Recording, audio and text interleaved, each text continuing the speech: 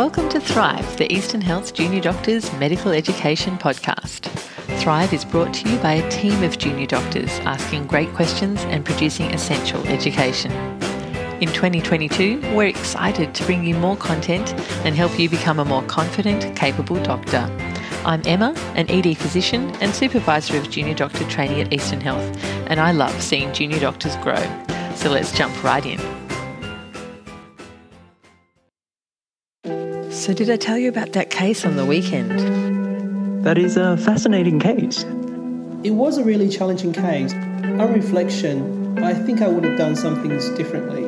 I think this is a great case. I mean, this is a fantastic case. There's so many key learnings here and things to discuss.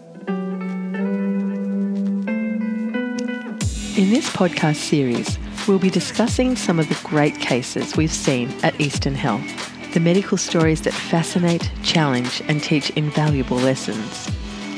Now, of course, the patients whose stories we're so privileged to learn from will be completely de-identified, including some of the medical information in their story.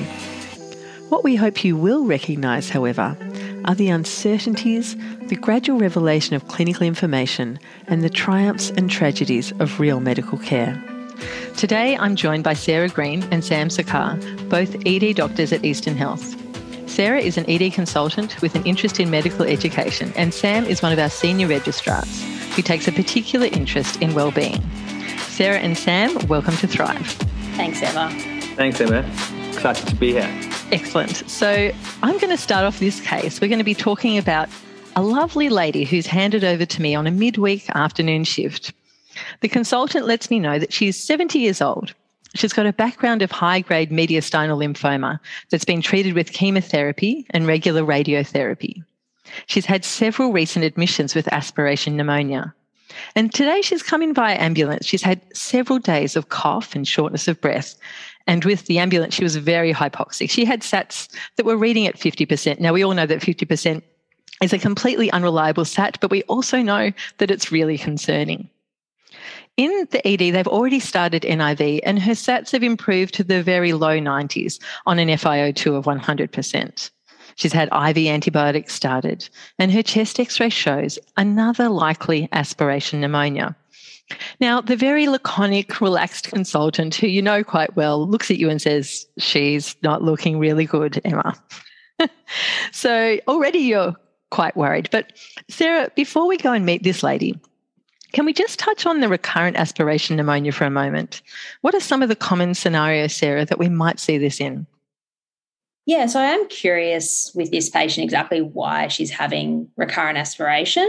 So I wonder whether in the context of her having a mediastinal cancer and radiotherapy to that area, whether there's been damage to her esophagus, damage to her trachea, which has caused her to have recurrent aspiration. It sounds like if this wasn't happening before all of this cancer history, that's probably going to be the most likely cause. In other patients, you can have patients who aspirate because of an acutely reduced conscious state. So someone in an overdose situation, someone who's had a major intracranial event, someone who's had a cardiac arrest, they're all potential causes of acute aspiration. And then you've got your patients who have chronic neurological conditions. So patients who have had strokes, who can't coordinate their swallowing, and who recurrently aspirate. And in the context of this patient, we haven't been told that she's got any sort of brain mets or previous stroke history, so it's hard to know exactly why she's aspirating, but I think it's relevant to her management. And I think the other thing that's very relevant is the actual prognosis of her malignancy and what her wishes are. Yeah, so we're definitely going to come back to that really important question when you've got someone who's critically unwell and she seems to be potentially even deteriorating, and we don't know what she wants or even what's possible for her care. So we will definitely get back to that. So, Sarah, I think you've covered that nicely. it's too easy, isn't it, just to not consider those causes and to just go, oh, she's aspirating with having another event. But looking at those causes is really important. So you go in and see the patient now, and she just looks completely exhausted. Her respirate's 40, her SATs are in the low 90s, and a repeat venous gas shows that her CO2 is just gradually rising. When you have an exhausted patient in front of you with a respiratory component to their illness, serial venous blood gas measurement can be a really valuable measure of worsening respiratory failure. This lady's rising CO2 is a significant concern. She is not improving on NIV. She's been on it for at least an hour now. And look, this really isn't entirely unpredictable because we know that NIV doesn't tend to improve pneumonia, unlike APO, asthma and COPD. It might temporize the hypoxia while you make some plans, but these patients just typically tend to get worse and need further strategies if they're going to survive. So we've now got a patient who's got a significant hematological, oncological diagnosis, and she's failing NIV. So Sam, what are the factors in the decision-making going forward, and who gets included in that decision-making? Yeah, so I think there's a couple of things to think about here. So one, there's sort of patient factors. So, with all these types of decisions, there needs to be, when possible, shared decision-making around what we do to patients and what they want done to them. And that would involve either the patient, their family, next of kin, medical power of attorney. And ideally, you want to be able to have these discussions when a patient is, in a situation, in a state that they can have them. In this particular case, it sounds like it might potentially be difficult if she's in sort of extremis or sort of respiratory distress to then have these discussions with her. The other side, of course, of all, the other part of all medical decision making, I suppose, is weighing up the risk and benefits of any intervention. And so we've got to think about what we're trying to achieve by doing something. And that needs to be, I guess, thought of in the context of both the current issue, but also in relation to the underlying disease process and its trajectory. So in this case, she's in respiratory distress. What will we achieve by intubating her? In the first instance, yes, we might be able to better ventilate her and give us a chance to treat that infection that she seems to have recovered from in the past, and perhaps address why she's having these current aspirations. But I guess there's also a question on, well, where's this going? Is her cancer getting better? Is the prognosis, is the oncology team, is this something that we think is going to likely have a good outcome? And have those sort of likely scenarios been discussed with her? And, what are her preferences in all of this? Would you also have a chat to ICU? So yes, in our ED, we have access to ICU clinicians, intensivists who do a lot more of this type of decision making. So certainly having their input would be helpful. I think you're right that they are the pointy end of this decision making a lot more frequently than we are. We certainly see a lot of it, but one thing that our ICU colleagues have, and our hem-onc and oncology colleagues have that we don't, is a really good understanding of the trajectory of these illnesses. Really that long-term exposure to see who's going to get better, who's going to get worse. I think involving as many people in these pointy end decisions as possible, and also making sure you check whether the patient does have an advanced care plan already written, if they've had a resuscitation plan in previous admissions, but then getting people so the intensivist, the oncologist, and us, and the family members, and the patient, if they're well enough, although it sounds like this patient certainly isn't. Absolutely. I think difficult goals of care decisions have to be shared. And I often don't necessarily start with the patient. I try and start with an understanding of the disease process. So talking to the patient's hematologist, talking to intensive care about their expectations. In this case, there's almost a perfect aligning of the stars. Hematology and ICU are both in agreement that intubation and aggressive treatment is in the patient's interests. And the patient, even in full knowledge that she may not improve, and that the ICU journey can be extremely rigorous, is also keen for full active management. So everyone's on the same page. And, I think it just goes to show, my initial thought when she came in was, no one is going to think that this is appropriate. But actually, everyone felt it was. So it was really helpful to have those insights. So now we're planning to intubate this lady. It's about 3 p.m. in the afternoon. She's hypoxic. She's still sitting around 88% or so in her sats. She's exhausted. She's been unwell now for several days. We know already that she's prone to aspiration. And we know that she's had this mediastinal malignancy and radiation to that area. So, Sarah, this just sounds like a nice routine intubation, doesn't it, in the ED? Sounds like one of the easiest ones you've ever presented me with, Emma. What are the risks that you're considering when you prepare to tube this patient? Yeah, so there are a number of risks, and I think that there's a couple of ways you can break them up. I probably look through and do it in sort of an airway, breathing, circulation, disability way.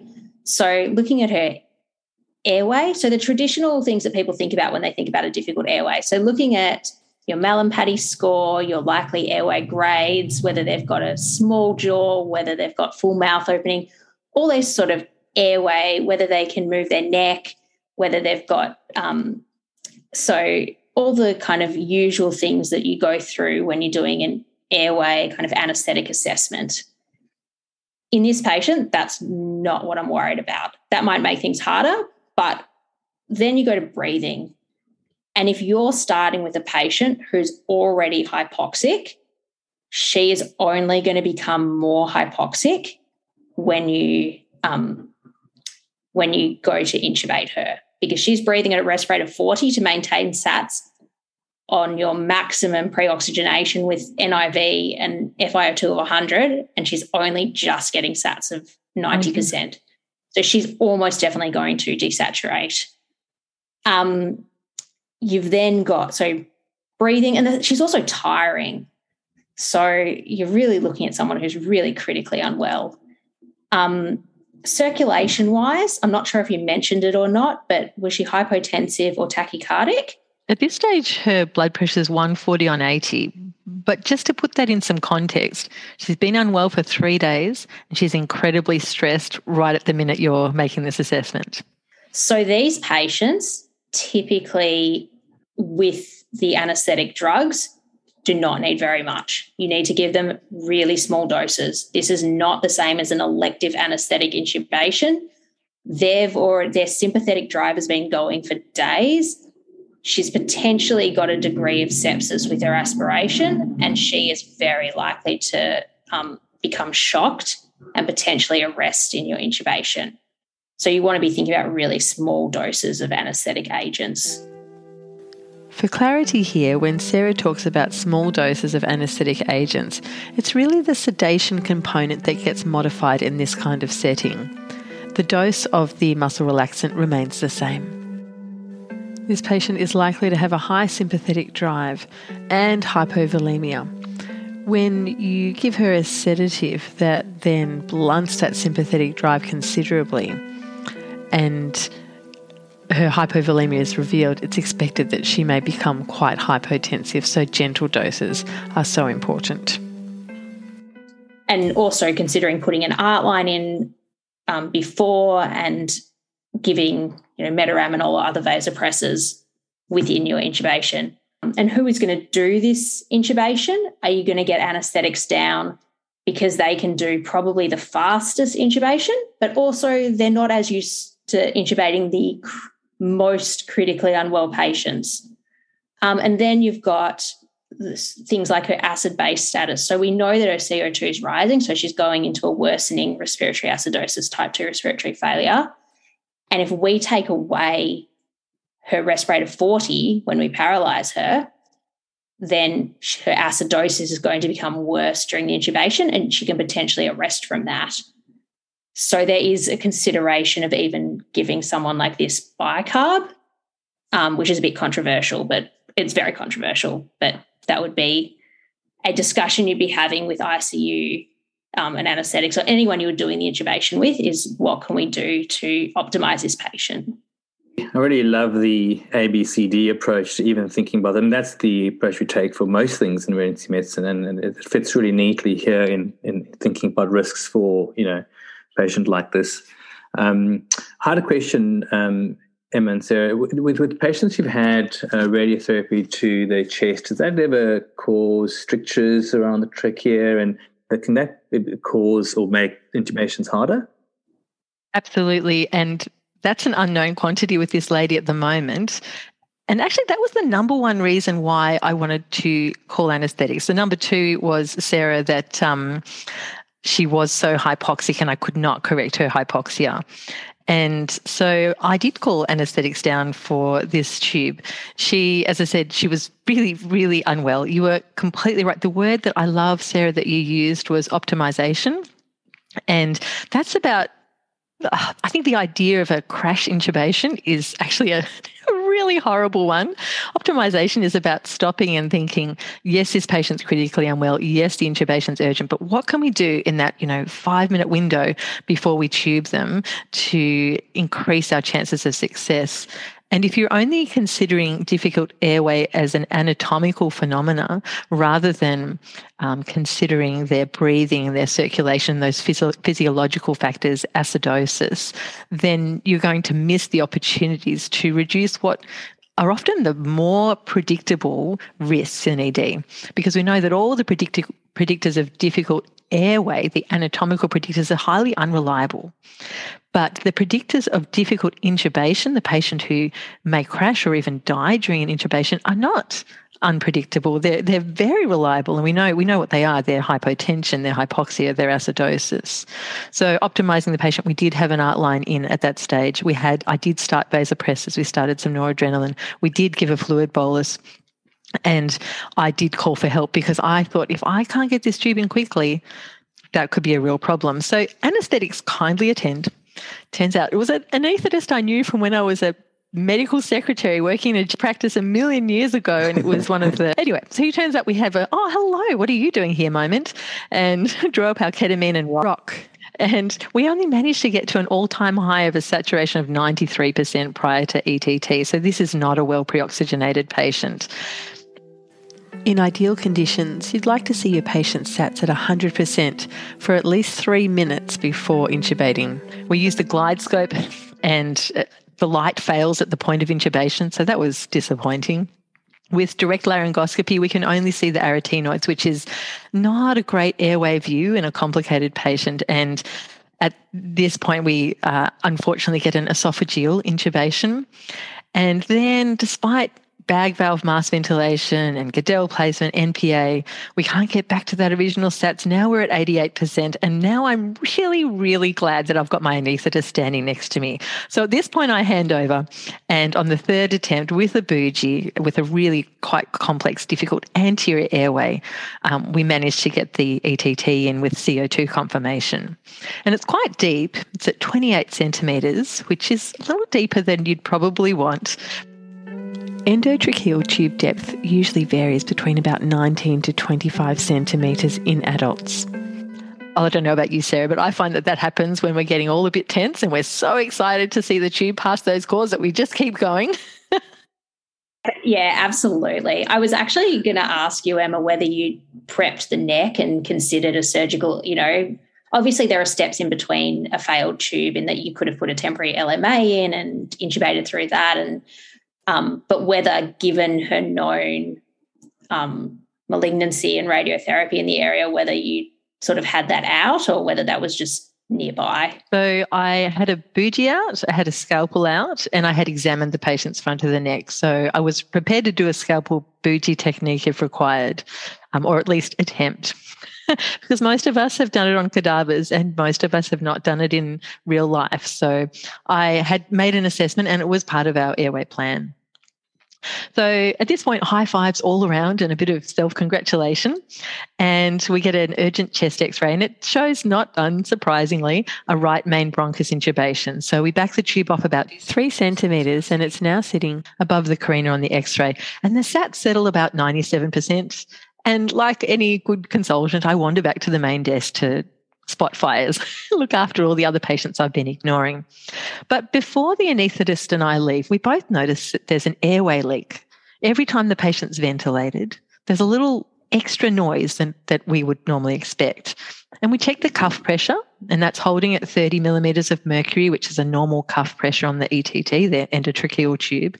We suction the patient and there's no change. And hematology have come down. Isn't that nice when they're present with these critically unwell patients to actually be part of their own patient's management? It was lovely to have them there. And we said, could this patient have a tracheoesophageal fistula? And they said no.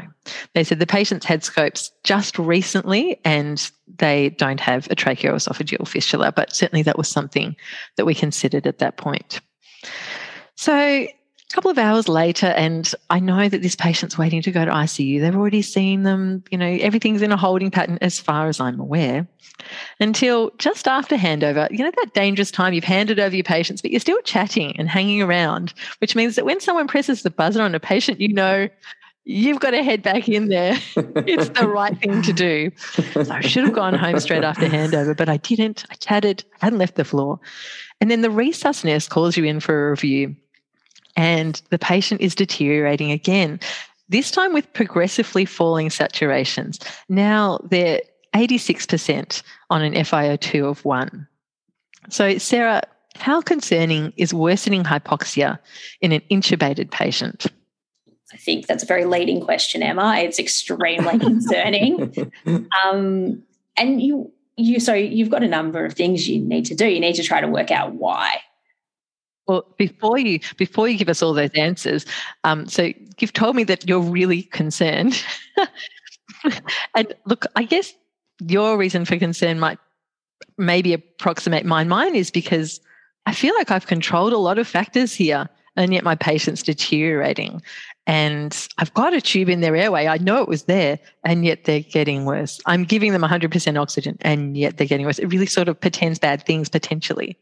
Yeah, and I guess that if this is further desaturation because of her underlying illness, which I guess is why I said I'm extremely concerned, is the only there's very limited next options. So there's a few sort of inhaled nitric oxide and things that they can do in intensive care. You can prone the patient, but really the only other real escalation is ECMO, so VV ECMO. And so basically providing oxygen through, an external machine. And I don't know whether this patient at her age with her comorbidities is appropriate for ECMO, but I also know that there's a number of other causes of worsening hypoxia in our intubated patients that isn't purely the underlying disease progression. So Sam, how about you perhaps tell us what some of those causes might be?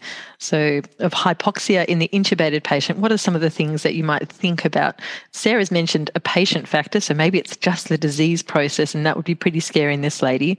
What are some of the other things that come to mind? Yeah, sure. So I think as med students or young doctors, we learn the DOPES acronym. But I think, so that's sort of, thinking around the actual displacement of the tube, whether the tube's obstructed, thinking about patient factors, and then looking at your equipment. And I think it's stack breathing or something else to do with patients. But I mean, I think that my approach is also very similar to what Sarah mentioned, which is sort of working from wall to patient when thinking about these causes. So is it a machine problem? Is it a tube problem? Or is it a patient problem? Those are the three components where we now have an intubated patient that's turning hypoxic. I think that's a really nice division. And I would just add to that, because sometimes people don't think about that as a cause, but oxygen source. So you can think of the ventilator and equipment, and then the tube as the negotiator between that and the patient, and then the patient themselves. Absolutely. At this point, you've got a really unwell patient. You're thinking about all of these causes.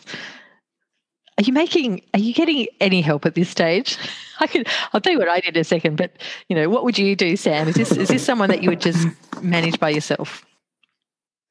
No, definitely not. So, in the ED environment, in most ED environments, as a junior doctor, and certainly at Box Hill, there's always, in the first instance, senior emergency clinicians around. So, I would almost certainly have the emergency consultant in charge there. And if it was overnight, the senior registrar in charge there, plus minus call in the consultant on call, but also then to think about other, as we've sort of spoken about earlier, the other specialties we have access to, who have a lot of experience in this area. So specifically, both anaesthetists or intensivists who could help troubleshoot a intubated patient that's deteriorating. So Sarah, yes. And I was also just going to say, I think something that happens very quickly on the wards that we forget in emergency, and particularly overnight, is if you call a code blue, all those people are going to come straight away. And this is exactly the scenario where you want them all there and you don't want to be making a bunch of phone calls. So that is exactly what I did. I first pressed the local buzzer and I said, can everyone who's in the ED, who's able to come and help, come and give us a hand? And so that mobilises the other ED consultants, registrars, you've got someone else helping with access if more access is needed, whatever's needed, and also nursing staff as well, because there's so much to do when you've got a patient who's deteriorating before you. And one of the nurses said, shall I call a code blue? And I said, absolutely, because I have tried to reach the anaesthetists our anaesthetists are fabulous at Eastern Health. They're very approachable. They come down at the drop of a hat and they're very quick to get down to the ED. But every now and then you call their mobile number and they have a little debate about who's on or they may not answer it immediately. And I just wanted them to come down straight away. And so that was the fastest way to get that message across. And they turned up very promptly, which was great. Sarah, let's talk about this patient. So we've talked about some of the causes. What are you going to do next in terms of the assessment and the actions to start to address this problem? Really, yes, you're going to look at the oxygen source at the wall. You're going to look at, is the ventilator working? Is it yelling at you and telling you things? Is there hissing coming from somewhere in the tube? And then does that tube, having a look actually at the ETT and whether it looks kinked and suctioning and things. But actually, realistically, the first thing you're going to do in this scenario is to disconnect the patient from the ventilator and suction the tube and then bag them. Bag them? You mean connect them to a bag and valve, obviously not the mask, just the bag and valve to the tube. You want to make sure that that's connected to 15 litres of oxygen. And then you want to hand ventilate the patient, because that gives you a really, obviously that requires a little bit of experience, but you can get a sense of how difficult the patient is to ventilate based on how hard it is to squeeze that bag. And then whilst that's all occurring, you need to be then doing further assessment of the patient. So you want to be looking at their chest movement. Is there, is one side of their chest not moving because you've got a right main bronchus intubation and you're only ventilating one side? You want to listen, are they wheezy? You want to be thinking about getting an x-ray, or if you're ultrasound trained, doing a bedside ultrasound, looking for a pneumothorax. And then just trying to work out the potential causes. You also want to be thinking, you've given this patient a lot of drugs. Could this be anaphylaxis? Right. So you want to be looking at all of their observations, not just their oxygen sats, particularly their blood pressure. So I do exactly the same thing, and it is really the standard of care in these patients is to walk into the room and before you've even really thought too much about it, can someone give me the bag valve? I want to say bag valve mask, but you're right, there's no mask attached. The Laerdal bag. Let me attach that to the patient and get rid of that ventilator and that circuit out of the picture. So you've solved one problem already. And some patients will immediately just start to improve, and then it's quite clear that this was a ventilator or an equipment problem. Pro tip here, make sure that Laerdal bag is definitely attached to wall oxygen. Otherwise, you will not be correcting that patient's hypoxia. You won't be the first doctor to forget that. Then, as you said, you want to assess the patient and you look at the patient's chest movement. And I think this is something that maybe in the past I haven't appreciated is such a critical step. But really, if that patient's chest is moving up and down well, then the ventilator's doing its job. Or in this instance, the Laerdale bag is doing its job. And you need to start to think, is this a patient problem driving this patient's hypoxia? If now you've connected the patient to the Laerdale bag and their chest is moving poorly, that suggests that there is a problem somewhere between the tube and the patient. It's very unlikely it's actually due to the Laerdale bag. When you assess this patient, you notice that their chest movement is actually equal, but definitely decreased. And you're really easily ventilating this patient. Every time you press the bag easily closes. You can feel that, ease. It's not that doesn't feel like there's any obstruction to flow, but the patient's chest is really not moving that much. And incidentally, at this point, someone lets you know that the patient's now hypotensive and their systolic pressure's gone down to 70. So you just push that away a little bit. Can you just turn up the noradrenaline, turn it up to 20 mics a minute? I cannot think about that right now. So, and you hope, and give the patient a bolus, give them, 500 mils of Hartmann's. We'll worry about the hypotension in a minute because I've got a critically hypoxic patient. You look again at the end-tidal CO2, it's 30, which is sort of in the range of what you might hope for. So obviously some gas is escaping from this patient, and you pass a suction catheter and that passes really well through the endotracheal tube. And now you start to worry, look, maybe this is endobronchial intubation because you knew before it was, so maybe the tube was not secured well or it slipped in the process of x-raying the patient. So you withdraw the tube back a centimetre just to see maybe, it can't have gone in that far. So let's just pop it back a centimetre and see, but it really makes no difference. And as you said, Sarah, you've called for a chest x-ray, get someone to do that bedside ultrasound and there's lungs on, you can see lung movement on both sides. So the patient hasn't got a tension pneumothorax. And the cuff is maintaining pressure. So you've got a patient who's got a persistent audible airway leak and poor chest movement. And then the nurse says to you, do you know, their tidal volumes, before you rushed in and took them straight off the ventilator, their tidal volumes had been gradually decreasing. Putting this all together, you realise that the air must have been going somewhere other than directly through the tube and into the lungs. This air is escaping somewhere. So what would our options be if we think that leak could be coming from our tube, Sarah? So sometimes tubes can get damaged on the way into patients, or they may be, we may not have checked them carefully enough before we put them in a patient. That would be very unusual. But what are our options going to be if we think that leak is coming from the tube? There really is only one option in this scenario, which is to change the tube.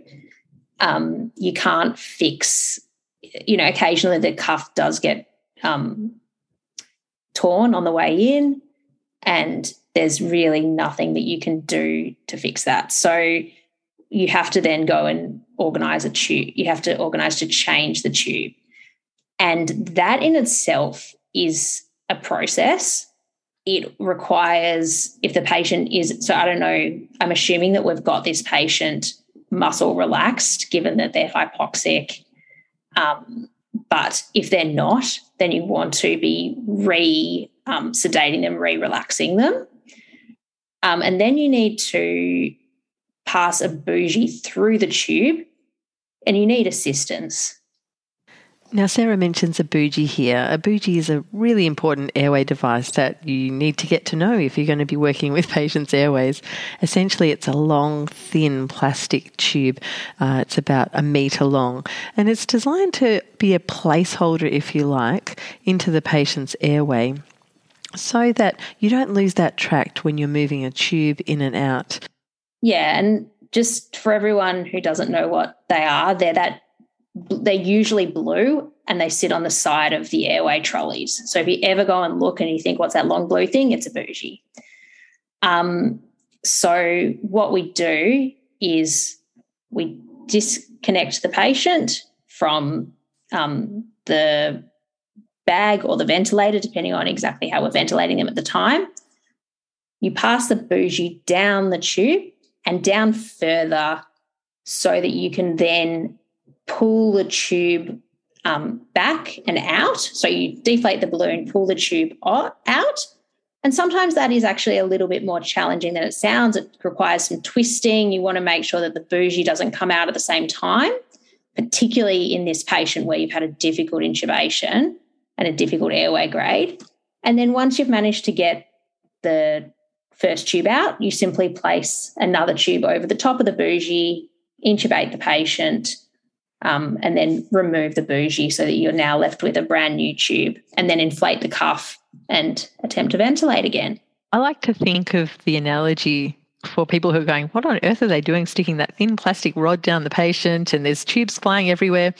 I think that a lot of our junior staff are familiar with the Seldinger technique. And if you tell them that the bougie is a little bit like the guide wire, it's just holding that tract that can be hard to find again so that you can, easily get the next ETT to traverse into the right place. Why is it so important to do that when you're exchanging an ETT? So you've said that the patient was a difficult intubation to begin with. Sure, but we did it once. Surely it's going to be just the same the second time around. If I can grab the same anaesthetist, they'll get it back in. That's definitely not the case, Emma. So we know that the more attempts at intubation, the more difficult it is, and that's because of airway swelling and trauma from previous attempts. So there may now be blood in the airway. There is likely to be more swelling from the first attempt, and any further attempts are likely to be more difficult than the first one. So your first pass intubation is your highest chance of success. I think that's a really nice reminder that the instrumented airway is not the same as it was 20 minutes ago before you touched it. We then decide that we're going to have to do this process. We exchange the tube, but before we exchange the tube, we pop the video laryngoscope in and see if there's any clues as to what's going wrong. And I think that's a nice thing to know, is that you may not have sophisticated tools to look down the tube at this point, which we'll talk about later, but the video laryngoscope can give you a nice picture to make sure that the tube is where it should be, to have a look at the nasogastric tube, to see if there's any evidence of any leak. But when we pop that in, there's nothing unusual to see. The ETT seems to be in the right place. There's no obvious leak here, and the nasogastric tube is appropriately sited and draining gastric contents. So we replaced the 7.5 tube, this time with an 8.5 tube, which is the anaesthetist's choice, via railroading over a bougie, as you've described. And we confirm that the position is correct, but the leak is ongoing. We can still hear it. The hypoxia is persisting, and now we're sort of sitting around 85%. We've made no gains. And there's at least 100 ml disparity between the inspiratory and expiratory volumes on the ventilator. We temporarily put the patient back on the ventilator to see if we could measure these volumes when things didn't improve immediately after re-intubation. And then we noticed something that's really unusual that no one in the room has ever seen before. And that's that the nasogastric tube bag is filling up with gas. Now, it's about a 2-litre bag, and within a couple more ventilations, it fills. So we release the gas there, we open the valve, and then we close it again. And as I said, 5 or so ventilations later, and this bag is full again. It's really bizarre. Now, Sam, before we talk about what could possibly be going on, how often in the ED do we see things we've never seen before, or things that don't quite add up? And, is this something that happens infrequently? Oh, I like to think the answer to that is a graph that gradually goes down as you spend more time in the ED. But certainly as a junior and a doctor and, with less experience, you're going to regularly see things that you've seen for the first time or that you haven't seen before, or pattern or combination of things that's new. I think that's part of emergency medicine, is this idea of uncertainty and seeing new variations and new sort of configurations of things. I would challenge your idea, and maybe Sarah would too, that as you become more senior, look, it does happen slightly less frequently, but most shifts I see something that I've not seen before, and that is One of the reasons why I love emergency medicine. What about you, Sarah? I think that every patient, even with the same illness, has a different story and a different way that they're presented and a different experience. And so I think that even if you took 3 patients who had typical appendicitis, you're going to get a slightly different experience seeing and treating each of them anyway, and then extrapolate that out to the fact that patients don't present typically for the majority of things. They don't read the textbooks. They don't read the textbooks. They don't have typical presentations, and they have unusual diseases. I just want to come back, Sam, to one last thing.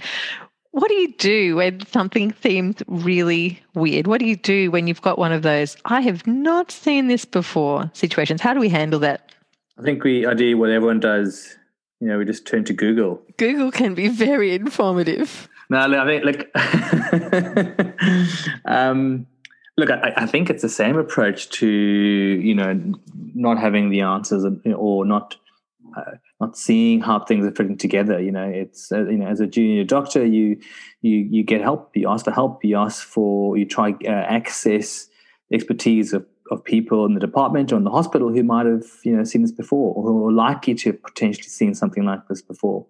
So in this case, if something funny is happening with air coming out of the NG tube, and the intensivist would be perhaps a group of colleagues who might have seen something like this before, who I might think to call early. And it might be the anaesthetist as well. And sometimes something odd is happening like that, and I think it can be quite a distraction from the most important things.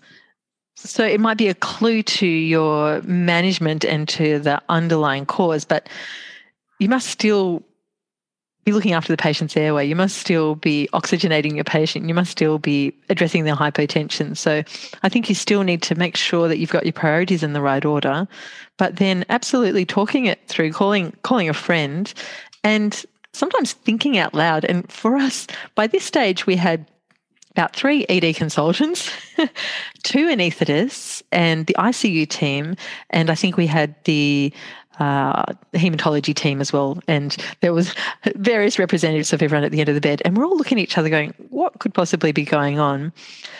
People are talking out loud, and as Sarah has said, the likely reason comes up that this patient has got a tracheoesophageal fistula. That's the only thing that sort of makes sense.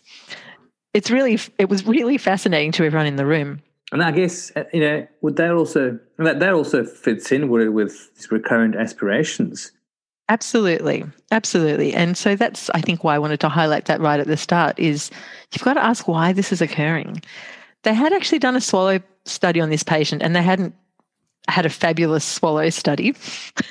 But in the last 6 weeks before they presented, they'd come in twice with aspiration pneumonia. So they'd barely recovered and they'd come back in again. And I think it meant that you had to look a little bit deeper. And they had an endoscopy, but that's not enough to ascertain whether this is what's going on. And we'll talk about that a little bit later. So you know that somewhere in their tracheobronchial tree, there's an abnormal connection with their esophagus. Patient SATs are still sitting around 85%, changing the tube made no difference. And really we need to think, what are our options to evaluate this urgently? Because we sort of need to know where this is. Where could it possibly be? And that will influence what we can do about it in terms of managing the patient's airways safely. So what are our options to evaluate this at the bedside in the ED? What equipment or what could we use, Sam? Yeah, so I guess bronchoscopy would be an option, although this is not something that we necessarily have in the ED, but you would think we could get it down if we needed it in this instance. And I've never done a bronchoscopy before, Sam. I don't know how to do them. I have no idea how to handle the equipment. But it was amazing. One of the ICU consultants at the end of the bed said, "Would you like us to get the bronchoscope?" I said, "Yes. What a brilliant idea. Please run and get the bronchoscope." And so they sent one of their minions upstairs to grab the bronchoscope, which was just fantastic. And it is a wonderful bedside modality that you can access urgently. I mean, trying to get an echo in the middle of the night, near impossible. But you might be able to get a bronchoscopy from an interested anaesthetist or an ICU consultant. What's really wonderful about the bronchoscope is you can actually attach a special fitting so that on one side of the bronchoscope you can ventilate through it, essentially, is what I'm trying to get at. So you don't have to stop oxygenating and ventilating the patient while you're doing it. So we passed the flexible bronchoscope, and just past the end of the ET tube, there's a clear cyclical bubble in the tracheal lining. So we can see every time we ventilate, a little bubble will form and then it will disappear again in just one spot on that tracheal lining. What are we going to do about this, Sarah? Yeah, so I think this would be very hard to think through in a stressful situation. But this is why you sometimes need to step away from the bed and have your anaesthetist and your intensivist there, because this is not something that ED physicians would think about immediately. But the answer is to put in a double lumen tube. So what they do for thoracic cases in theatre is that they can put in a tube that has 2 lumens, one to go into the right, one to go into the left, so that in those cases they can oxygenate one side or the other. In this case, that would just mean that the tube is deeper and further and more distal to the fistula, and we could still ventilate through both lumens. That was definitely what we discussed doing. So do we just try and get a tube where we can push it past the defect in the trachea and then either just ventilate one lung potentially, because that's what a double lumen tube tends to, you can ventilate both lungs, but if we did that, we would be still potentially ventilating into that trachea. So we thought about doing that, and then the anaesthetist said, look, we know that that defect is just at the tip of the tube. Why don't we just push the tube a little further and see if that improves things? And so we pushed the tube in just 1 more centimetre. You can see that the tube's been bouncing back and forward in this whole scenario. 1 more centimetre, reinflated the cuff, and the patient actually gradually did improve. So they never completely resolved their leak, but it went from sort of approximately 100 mils every breath to about 50 mils every breath, and the SATs climbed up finally to 97 to 98%. And then the anaesthetist played with the ventilation settings to minimise the positive pressure so that we weren't forcing air through whatever part of the defect might still be exposed to our positive pressure. And we also saw that the hypotension gradually improved and we could wean down that noradrenaline. Any thoughts on why this patient could have been hypotensive? Did they just have so much gastric insufflation? Like, I know that some of it was coming out in the bag, but if you've got so much gastric insufflation, it then puts pressure on your on your mediastinum and your intrathoracic area. That would be one thought, but there's probably others as well. Yeah, I think it was largely because of gastric distension, and we saw when we took the chest x-ray for tube position that there's this enormous stomach filling the bottom of the chest x-ray. And essentially, if you blow up your stomach, then that does definitely affect your hemodynamics. And it's not just about, we know in neonates and in children that can be because of compression of the lungs and compression of the IVC and other things. But I think there's also sort of a reflex hypotension that occurs when your stomach gets so distended. Although we opened the valve on the nasogastric bag, before we'd opened that valve, the presence of the tube, the presence of the ETT and the presence of the nasogastric tube and the closed valve on the bottom of the nasogastric tube bag, I think actually effectively did seal off most of the stomach. So, normally you would be able to still expel some gas through the airway, but I think all those extra devices through there really had made that gas flow much harder to get out. Plus, we were adding 100 mils with every ventilation, which is quite a lot. So I think that was the main thing that caused hypertension. But, the patient was also septic and probably dehydrated as well. But that acute change in blood pressure, I think, was just gastric dilatation. So I'm going to mention just a little bit about tracheoesophageal fistula. as we've discussed, it's a pathological connection between the esophagus and the trachea, and it can also be between the bronchi. Most of them in adults are actually due to esophageal or lung cancer, and it's quite rare for lymphoma and radiation-related causes. We need to suspect it in patients who have a known risk factor, such as having had one of these cancers or having had radiation, who are coughing following solid and liquid intake, or who have recurrent purulent bronchitis or pneumonia. The diagnosis can be really challenging. So our patient had multiple case discussions after leaving us in the ED and an endless debate over whether there was or wasn't actually a fistula. Even though we'd literally seen it at the tip of the tube, we'd seen this cyclical bubbling with every ventilation, we'd seen that bag blowing up. And this was largely based on the failure of a non-contrast CT and blue dye studies where they actually put a bronchoscope down and see which way the dye goes. If they put some in the esophagus, does it end up in the trachea, etc. So they did these studies, and that didn't prove the presence of the fistula. And there was a lot of toing and froing until finally upper GI said, no, absolutely, it can still occur. The clinical findings really matter, and you need to do a CT with esophageal contrast. Or you need to have a scope that visualizes the bubbles occurring when there's positive pressure in either the esophagus through insufflation or in the trachea through ventilation, which we'd already seen on day one of this patient's presentations. There was an enormous amount of discussion about this. The management is really complex and multidisciplinary and includes, as I said, upper GI surgery, thoracics, and in this instance, hematology. And the initial measures that you undertake are just eliminating the patient's oral intake, keeping the head of bed at 45 degrees, thinking about anti-reflux therapy for what that's worth, oral suctioning, and treating any pulmonary infection. And you need to treat the underlying defect. And that's typically stents if the patient's got a malignancy, or if you think that they are a palliative patient, you'd be stenting. If it's a benign cause and it's not malignant, then you would consider surgical repair or local measures such as clipping or fibrin glue. But I think most important to note is that spontaneous closure is really rare, and untreated tracheoesophageal fistula typically leads to progressive deterioration. And most of the measures are actually palliative, and you're trying to relieve symptoms or delay death. So the postscript to our lady, unfortunately though, she made it to ICU and intensive discussions were had regarding her management. She actually didn't survive her sepsis, which is in keeping with the known morbidity of this disease. So thanks so much for discussing that case with me, guys. I'm going to ask you in a second what your key takeaways are.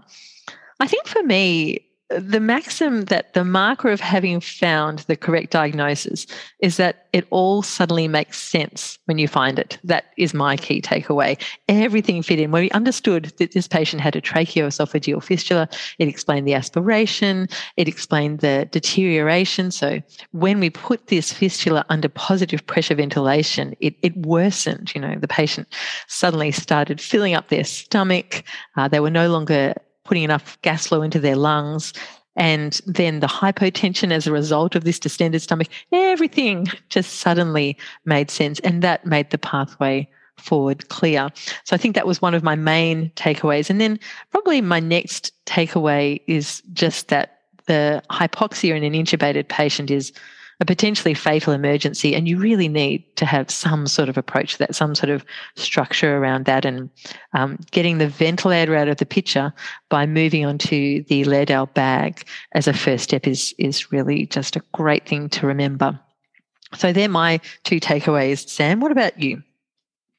Yeah, thanks, Emma. I mean, this is a fantastic case. There's so many key learnings here and things to discuss. I would agree with those two takeaways. They would also be my top two.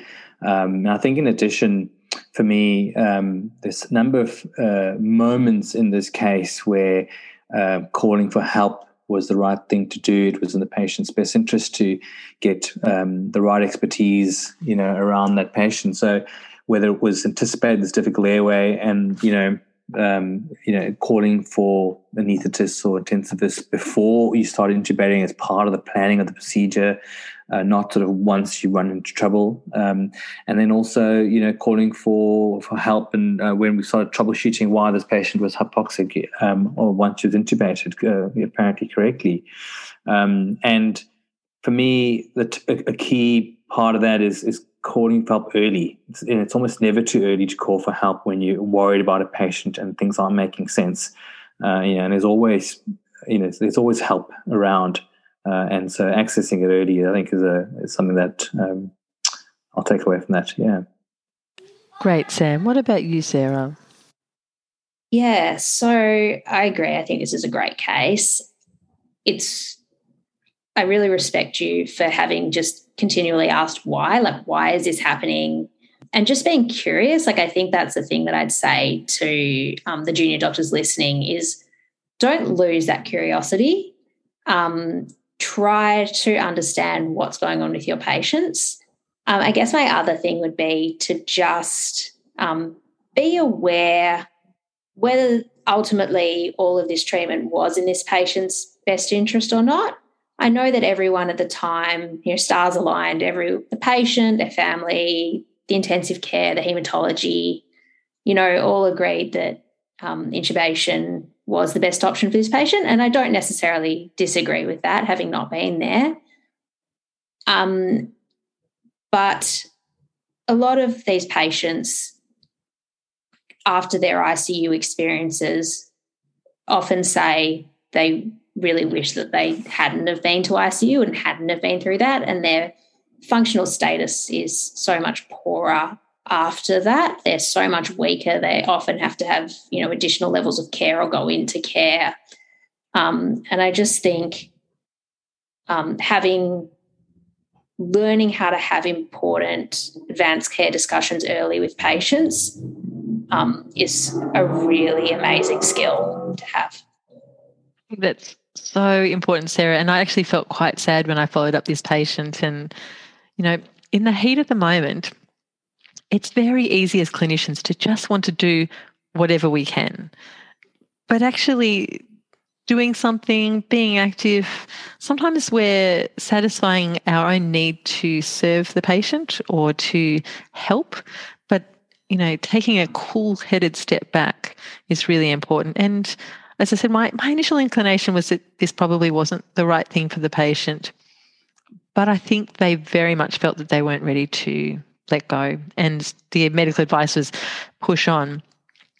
What I would say is it's really, really helpful to talk to our patients who we know have terminal diseases when they're at their best, And I'll often have a chat with patients in the ED and say to them, you're going to get offered a whole lot of things in the future, and it's up to you what you decide to do and how you want to spend your time and how much time you want to be in hospital and what you want to subscribe to and not. And that decision can be such a dynamic decision. It's not an all or nothing decision. But I think we don't talk about these sort of things with our terminally unwell patients frequently enough, and open those discussions early so that, someone who is critically unwell is making very difficult decisions that they haven't had much chance to process earlier. Yeah, the amount of times I've had a patient who's known to palliative care and I've asked them, what's important to you? Where do you want to die? Are you planning on being in a hospice or at home? And they just haven't even thought about it. And I'm amazed. So I think just learning how to be comfortable with those questions and those conversations.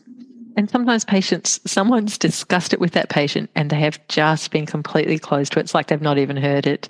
And other times we've just held on to those discussions and not had them because of our own reluctance to open that up. And I think you're right, Sarah, just being very open about the fact that we're all going to die.